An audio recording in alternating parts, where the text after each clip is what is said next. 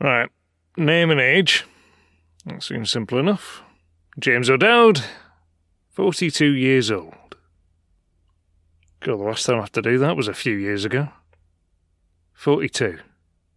Sounds fucking ancient. What qualifications do you bring to this project? Fairly sure I gave you my CV, but... Right, let's see. So if you look up a sarcophagus, you're going to see my name on half the research that makes him work. On top of that, I've been a combat medic. And I do wilderness search and rescue. For fun. On the weekends. So when you've got all those people up there, in suspended animation, and you get to your new planet, if you were to pick one person on this Earth that was uniquely qualified to be able to make sure they survive that, it's probably me. There is another fella that's probably a little bit more qualified, but he's 83 and he's afraid of flying, so the idea of going into space would probably make him shit himself. And also, when you get to this planet, you want to make sure that everyone there stays alive, despite the fact you know, well, fuck all about it. I'm probably as good as you're going to get. Right. Next.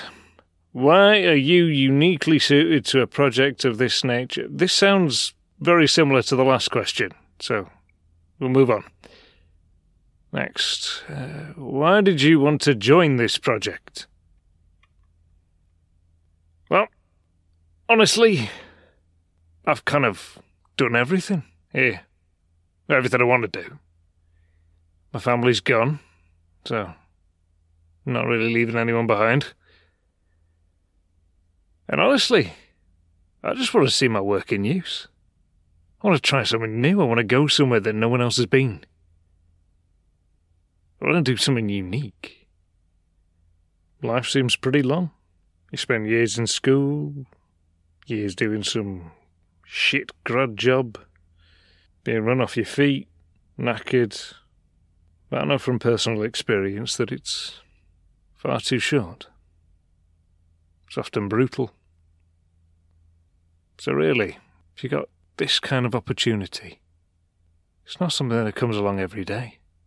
Why would you not take it? Oh, sorry about that. Is there anything else we should know about you? I like long romantic walks and candlelit dinners. I'm not bad with a paintbrush. I also like to knit, but obviously don't tell anyone that. These things are just for the records. Nobody actually hears these, do they?